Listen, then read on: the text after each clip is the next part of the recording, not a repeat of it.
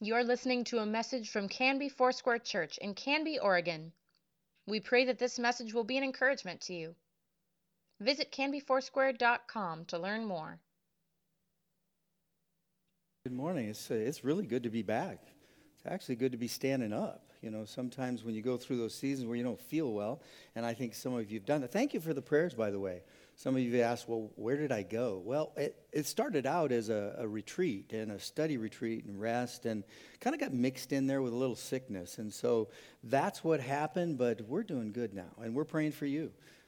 We're praying for you as well, especially if you're, sick and not feeling well. We just want to let you know that God heals us and He touches us. And so that's the way we've been praying, and we're so thankful. And again, I want to remind you, water baptism. Water baptism is a big deal. And so if you haven't done that, please sign up.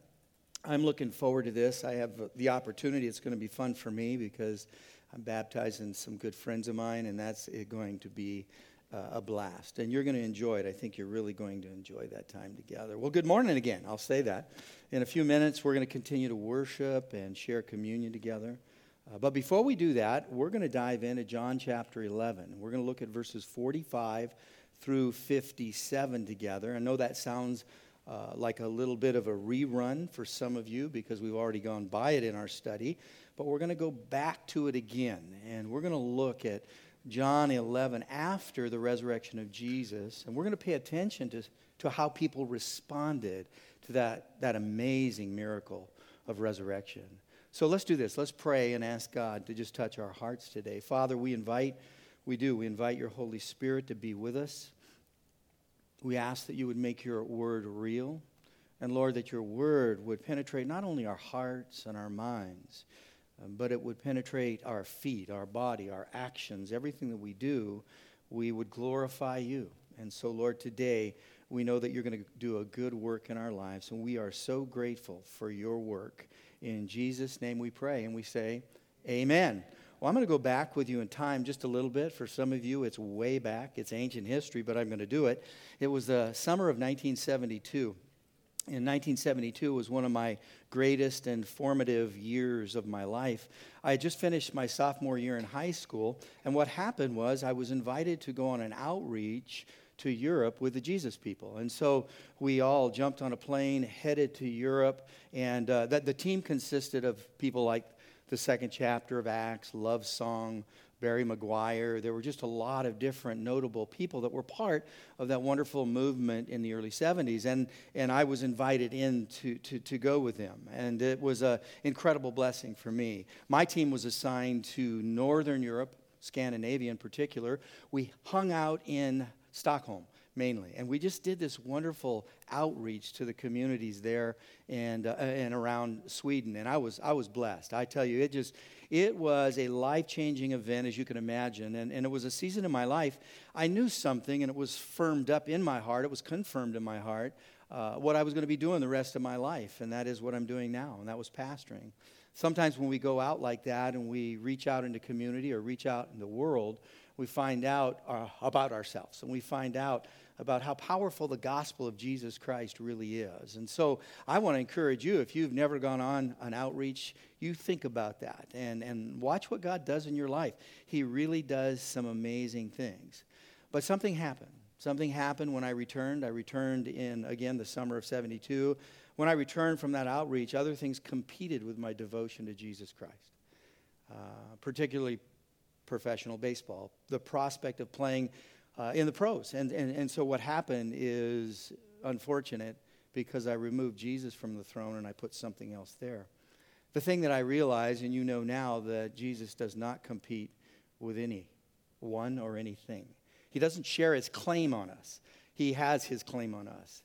And when he does, and when he makes that very clear in our lives, then what we understand is he is absolutely and always for us.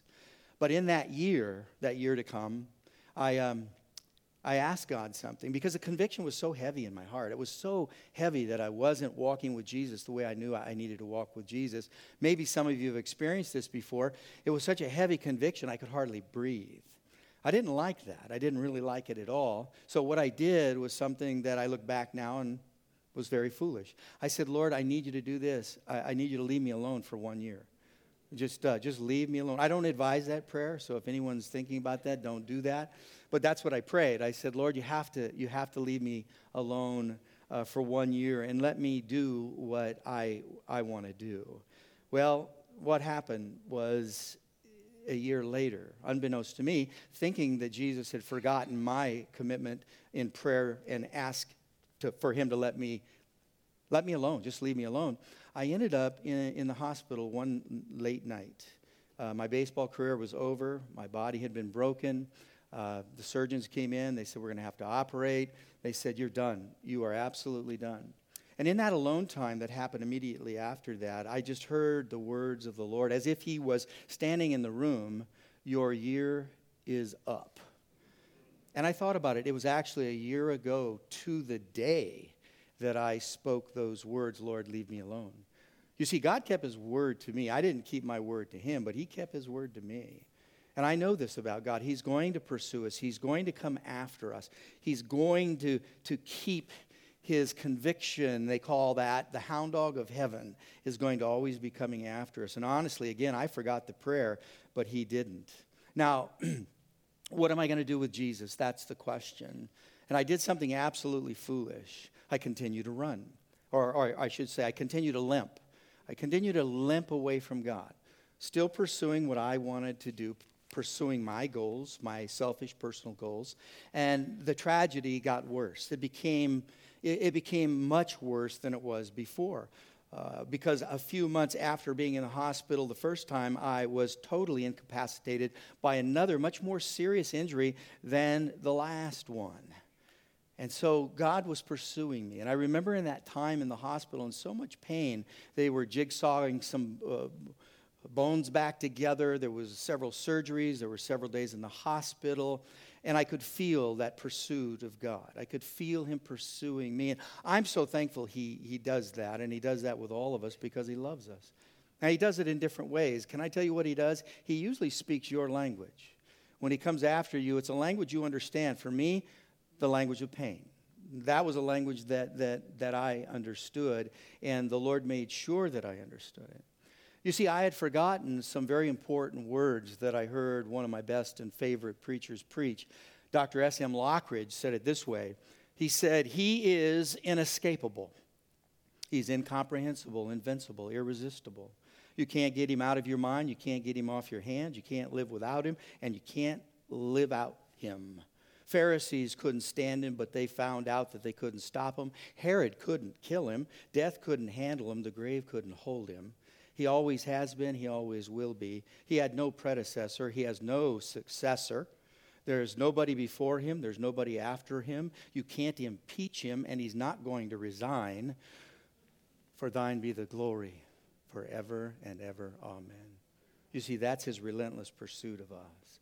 Today, the story that we read is about a relentless pursuit that Jesus has for all of us.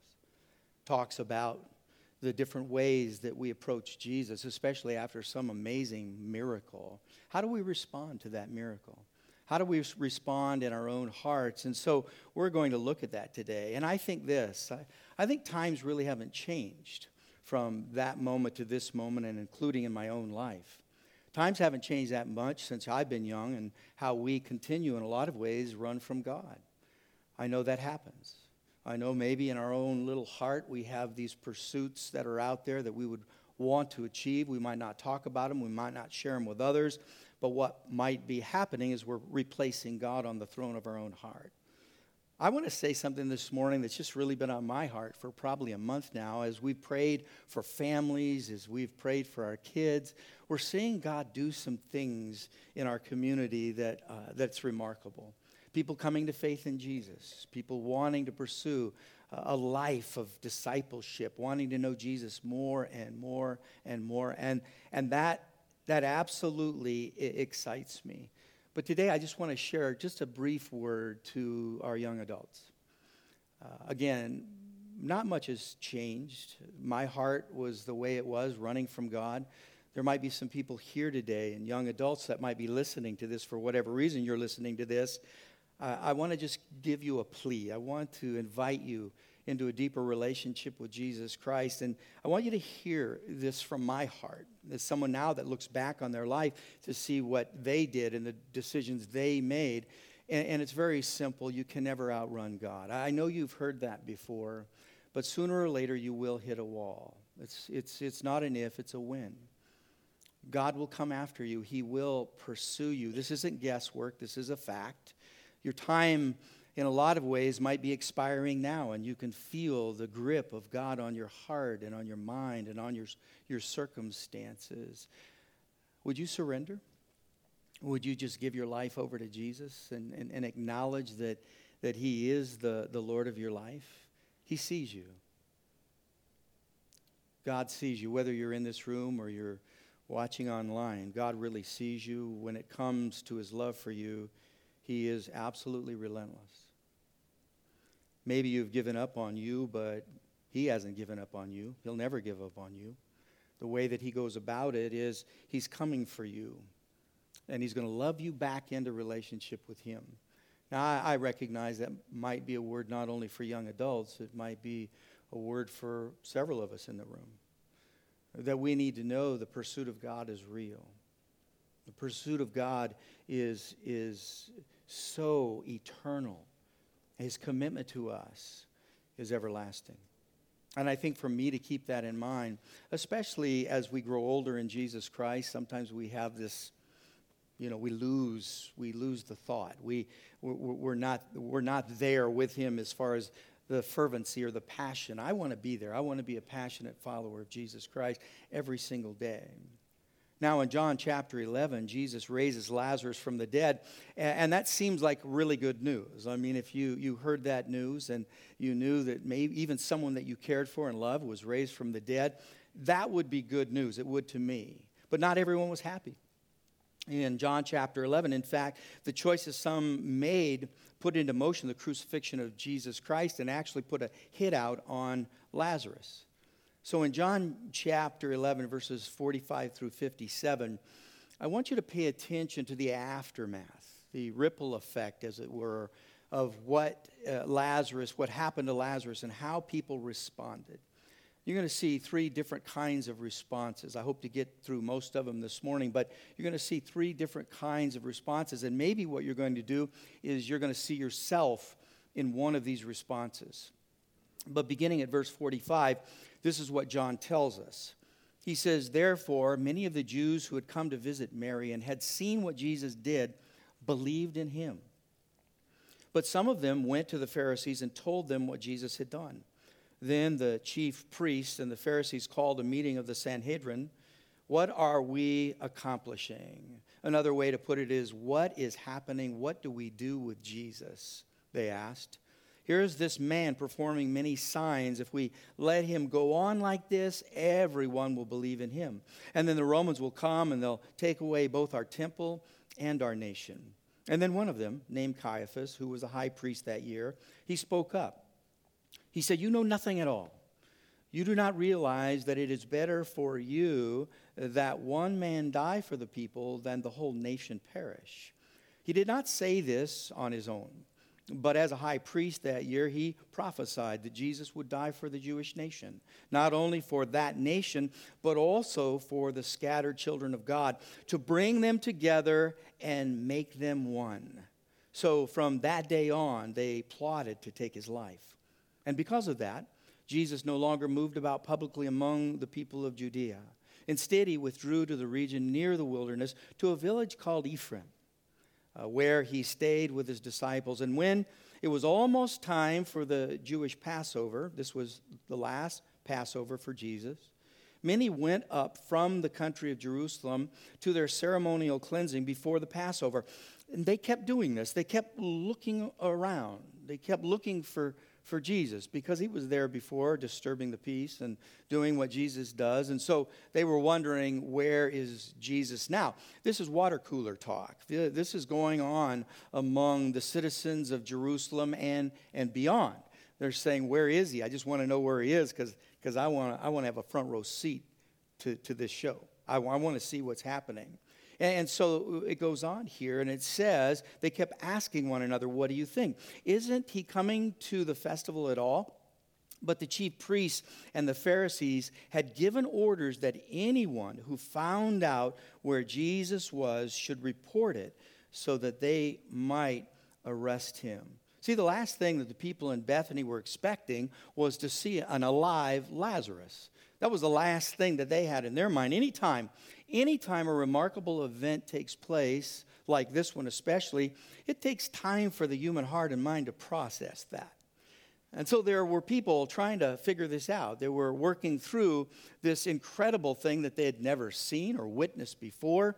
I mean, you have a man who was dead come alive. It is a remarkable event. And in this case, the star witness, a resurrected corpse.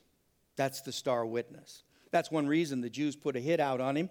They didn't want Lazarus telling the people what had happened and stirring up even more trouble. So this seems like an open and shut case. When you first look at it, you have the star witness, a once corpse, and he's walking the town. He's going to places. He's moving to and from.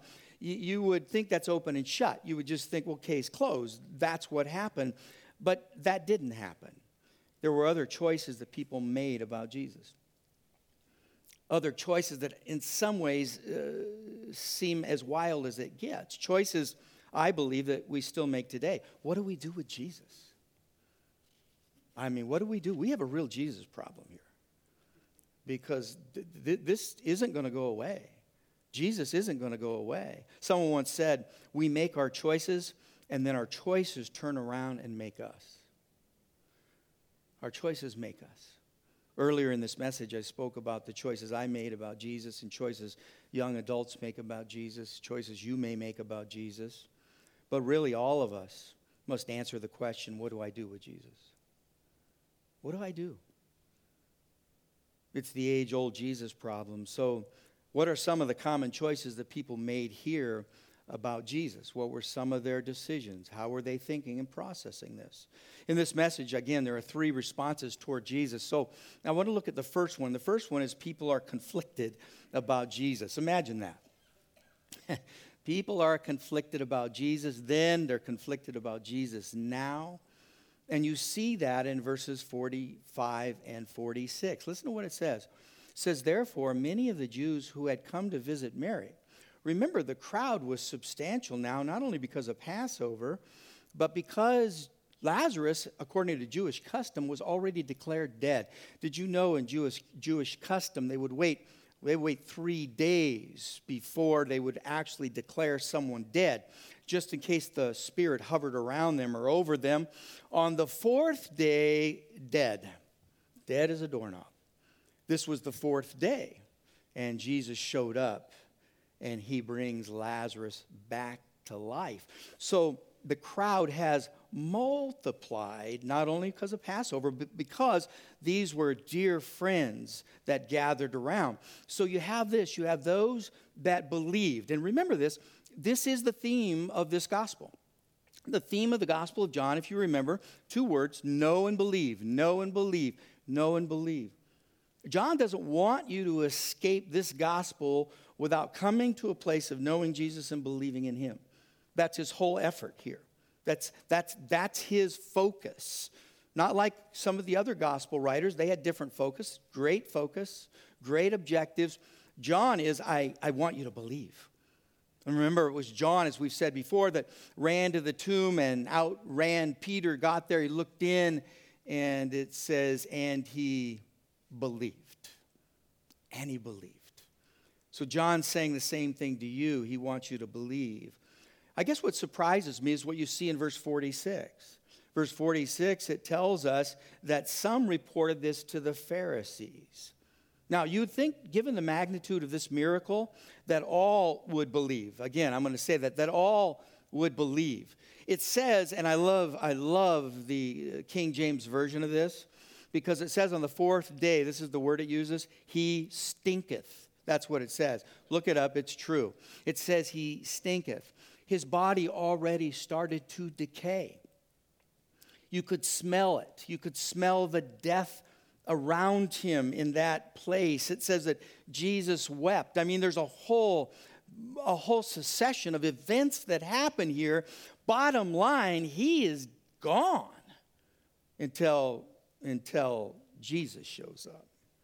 So you would think that everyone would believe in this resurrection, everyone that saw it. But there were some that did and some that didn't.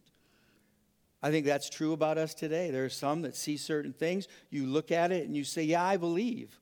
There are others that look at certain things and they could be looking at the very same thing and say, well, that could have been a magic trick, or that could have been this, or that could have been that. So why didn't some of these people believe? Both witnessed the resurrection of Lazarus with their own eyes. Why didn't some believe? I can only I think there's one area that I would go to right away. And the reason I would go to this is because it would be true about me.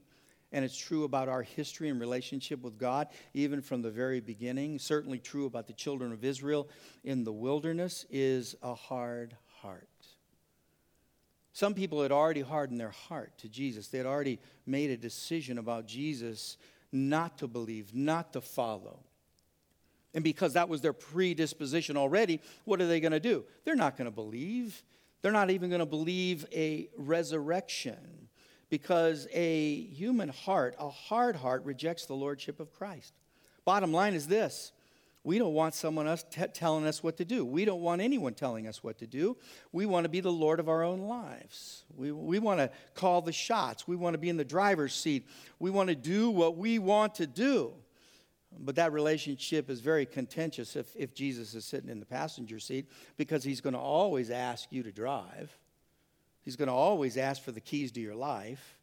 He's going to always do that. And the great thing about Jesus is this: there's never any gray area of this.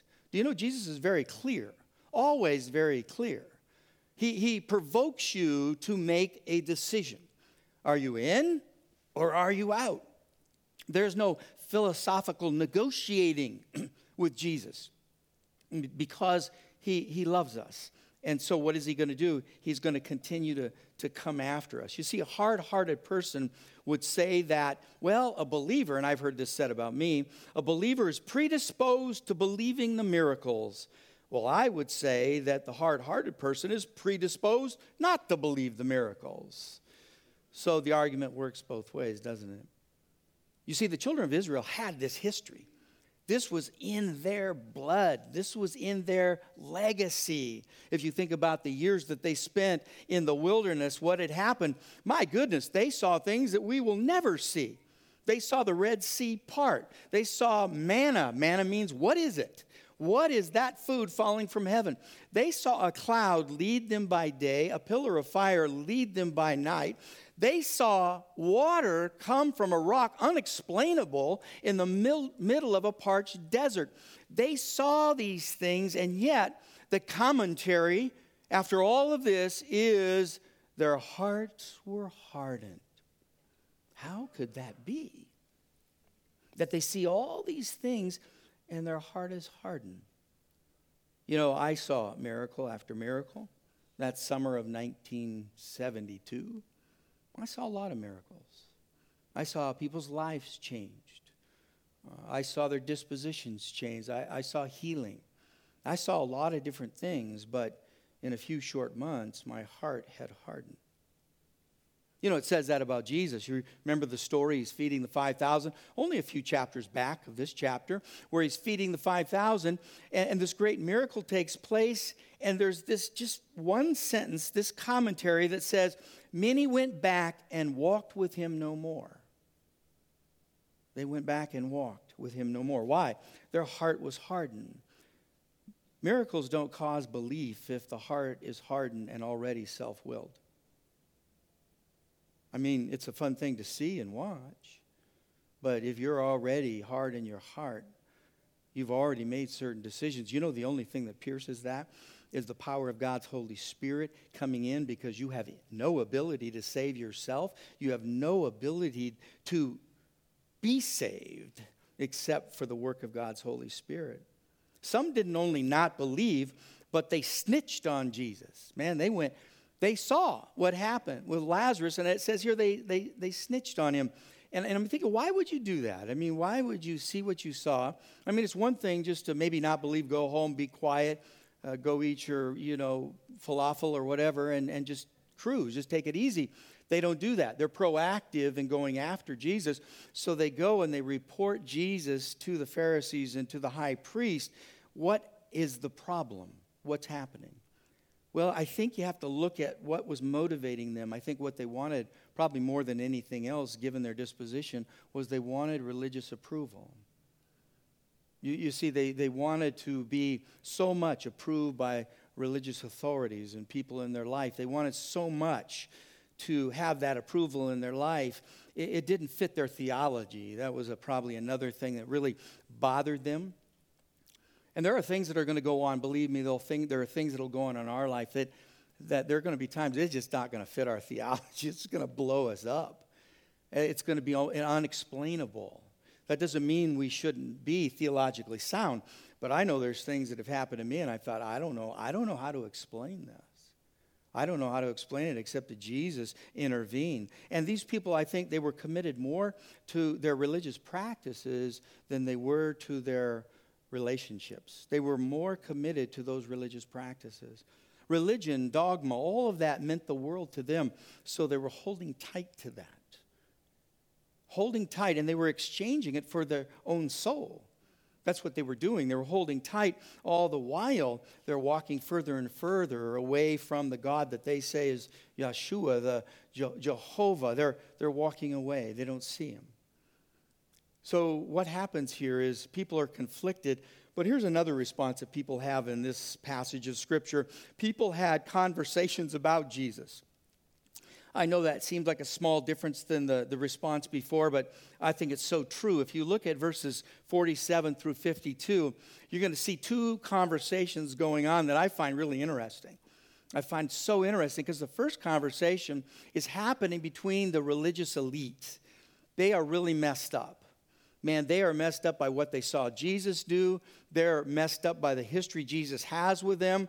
And so the first is a leadership meeting in verse 47 to 50. It's the elite leaders of the Jewish faith. They convene an emergency meeting to discuss the Jesus problem. They're saying, man, we need to get together. We need to talk about this. There's something happening here that we aren't controlling anymore.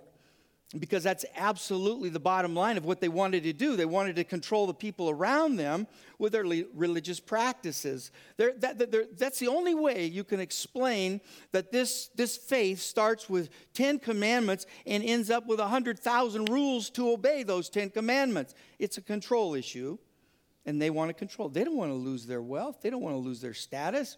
They don't want to lose their place of influence. So the leaders get together. They talk this Jesus problem over.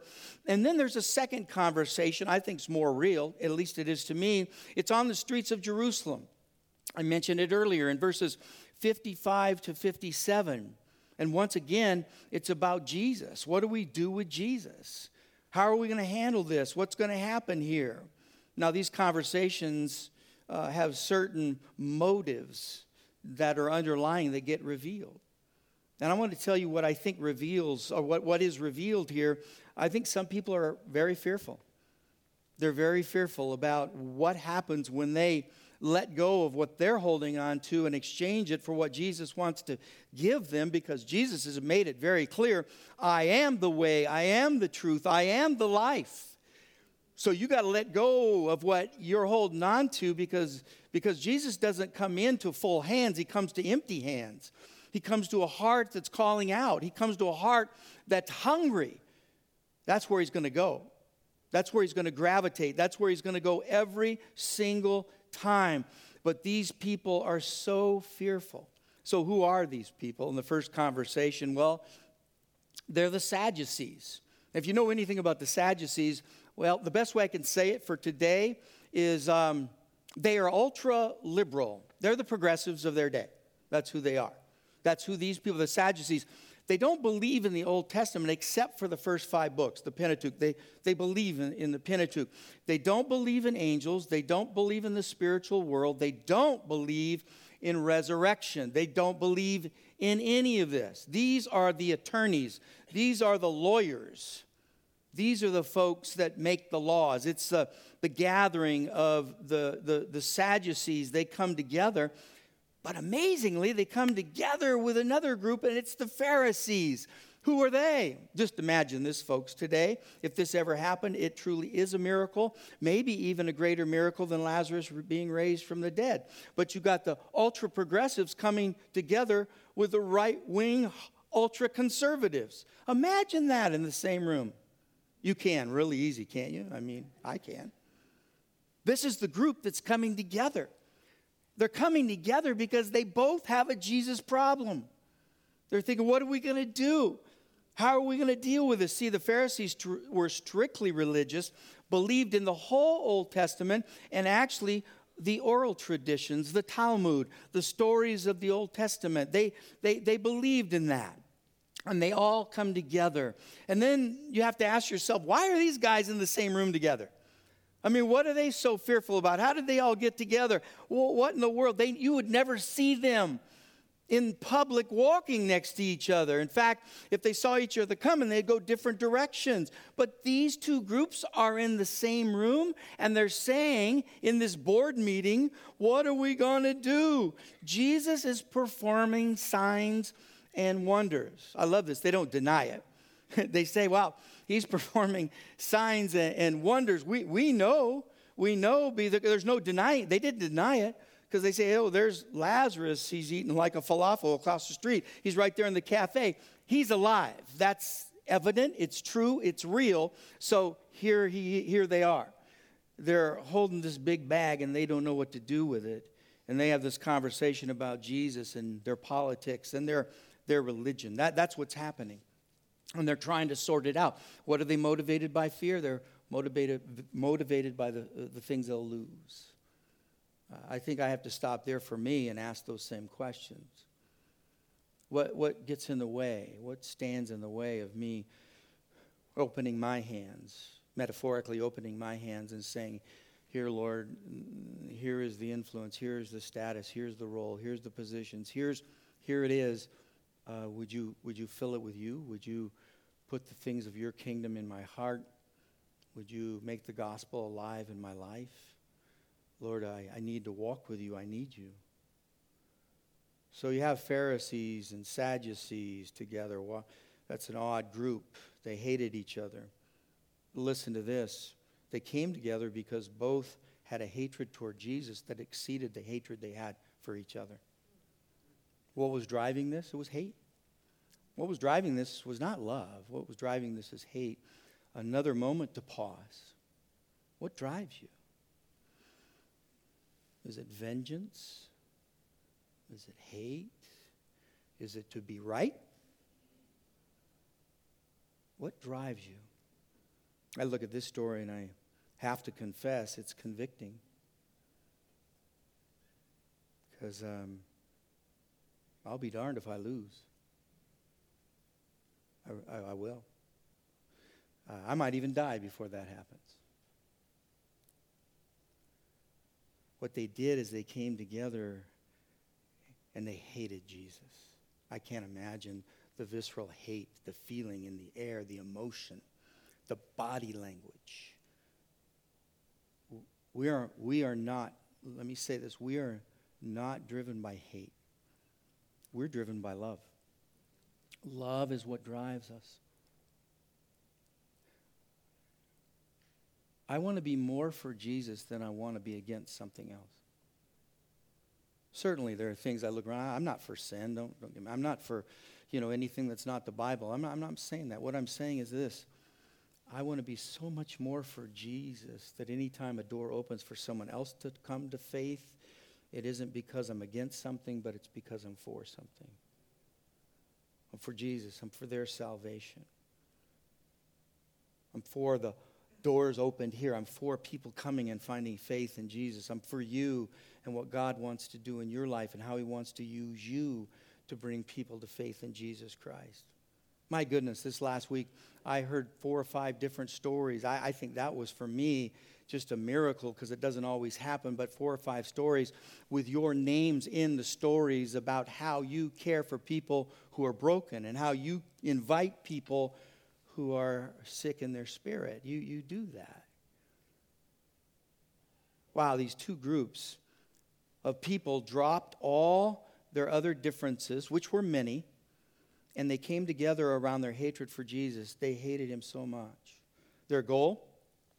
We can't let Jesus get in the way of our interests. We can't let Jesus ruin our cause, our politics, our statutes.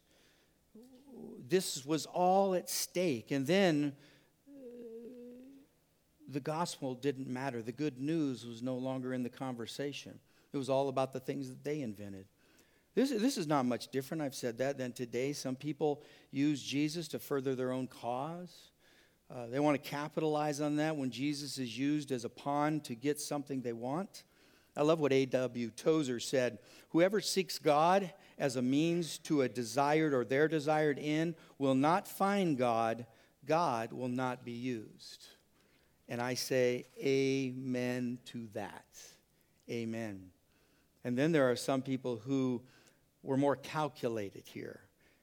And it was Caiaphas, the high priest. He was a Sadducee, by the way. What Caiaphas said was sinister.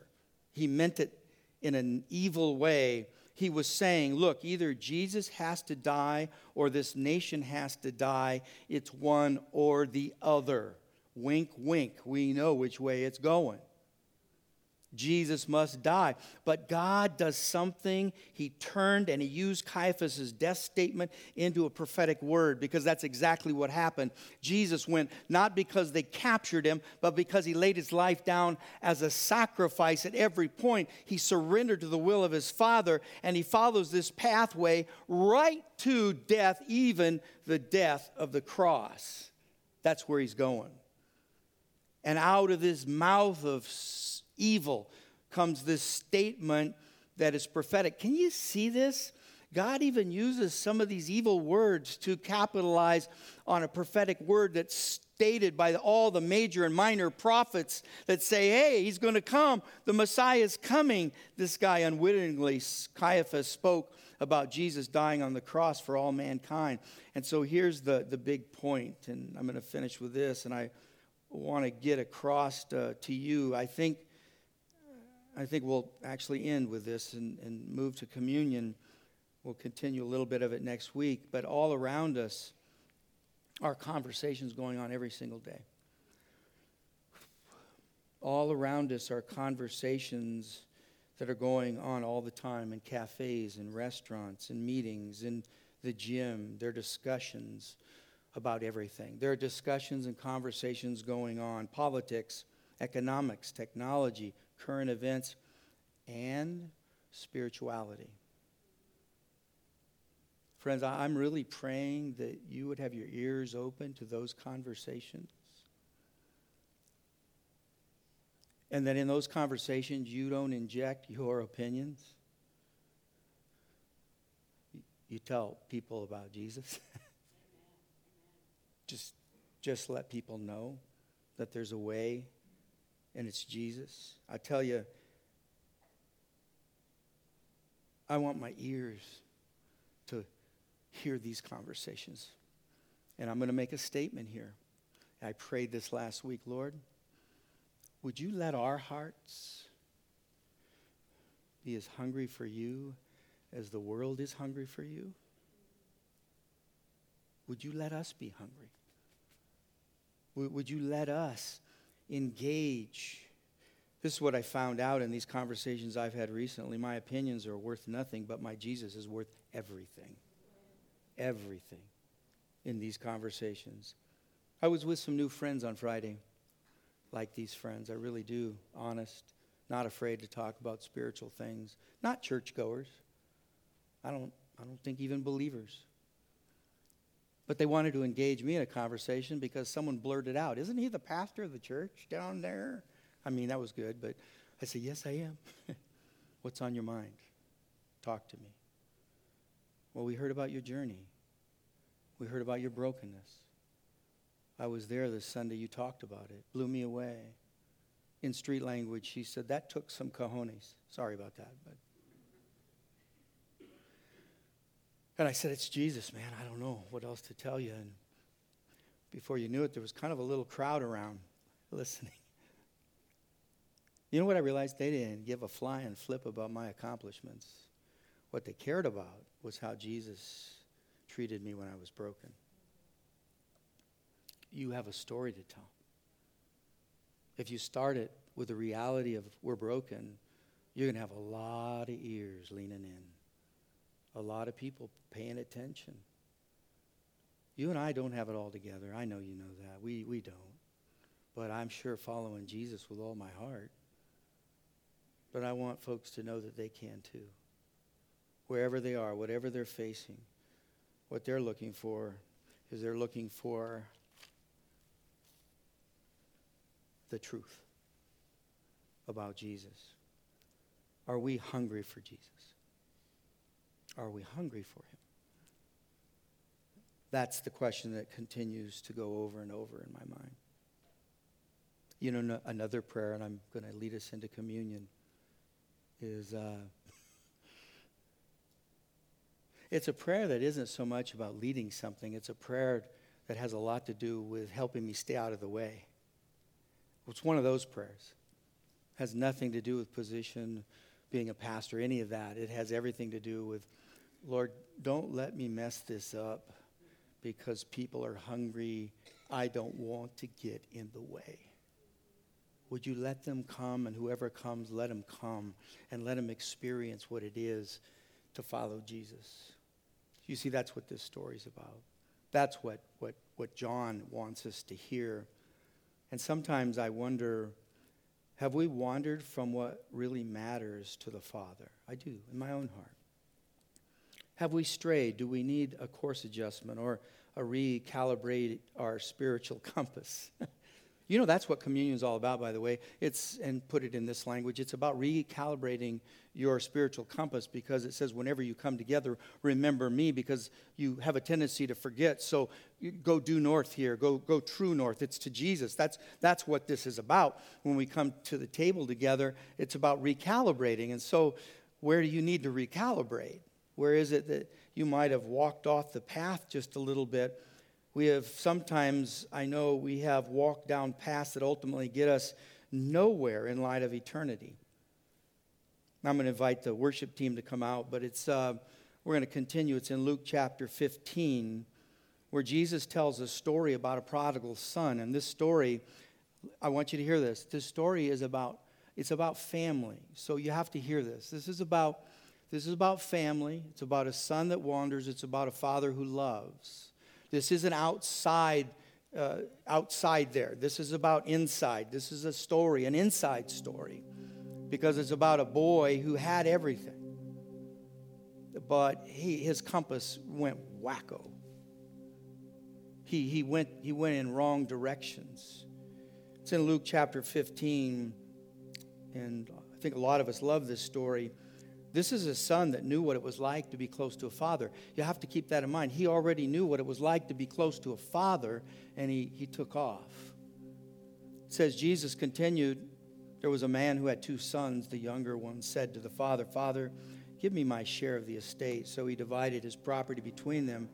Not long after that, the younger son got together all that he had, set off for a distant country, and there he squandered his wealth in wild living. After he had spent everything, there was a famine in the whole country, and he began to be in need. The first step to knowing you need Jesus. So he went and he hired himself out to the citizen of that country, who sent him to his fields to feed pigs. And he longed to fill his stomach with the pods that the pigs were eating, but no one gave him anything. When he came to his senses, he said, how many of my father's hired servants have food to spare, and here I am, starving to death. And then it says this, I love this phrase, I will set out, and I will go back to my father and say to him, Father, I have sinned against heaven, and I have sinned against you. I'm going to stop right there. I'm going to stop right there because it occurred to me, if you notice something was very important to me about this story, in verse 20, so he got up and he went to his father. I love this. You know why I love this? Repentance began with his feet. You see, you can have all this going on in here and all this going on in here, and that's good. But if your feet don't get engaged with going back to the Father somehow. It's the cycle of repentance. It starts here knowing I have a need, but then it has to work itself out here. You can't just be sitting in a place in your living room, in church, whatever, and say, well, I repent. Okay, that's wonderful. But where your feet need to go, where do you need to go next with your feet? I think we stop it right there with our this and this, and it doesn't get down to this. Your feet are vital when it comes to faith, when it comes to feet. It says he set out to go back to his Father. His feet moved before his words were spoken. Some people ask, well, why do you guys do communion this way?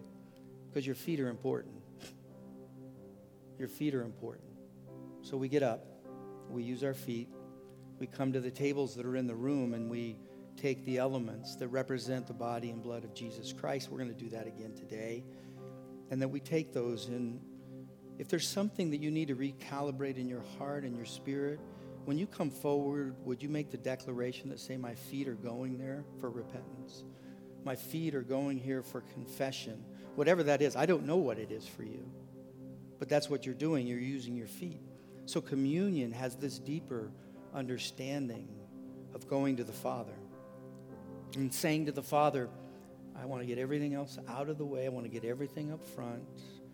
I've repented. I've sinned against you and heaven. Lord, forgive me, because your feet are going to take you to that place. Remember that the bread represents the broken body. The drink represents the blood of Jesus Christ. Today, God's working in your heart. He's working in my heart. He's working in the hearts of people outside these doors. Let's have ears to hear, eyes to see.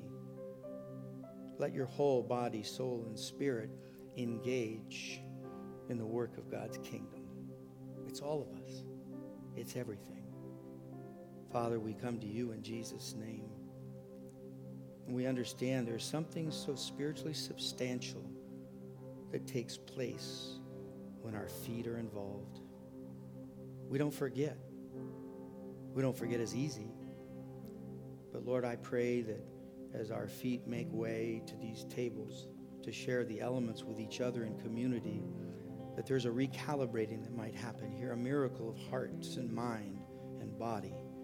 Lord, I pray that with all of my heart today, for me, for all of us, for the body of Christ. Lord, let us repent and walk with you and have a story to tell those that are listening. Create in us a clean heart today. In Jesus' name we pray. And we say together, amen. Thank you for listening. Please let us know if you have questions or would like us to pray with you. You can contact the church office most weekdays at 503-266-4444 and anytime through canbyfoursquare.com.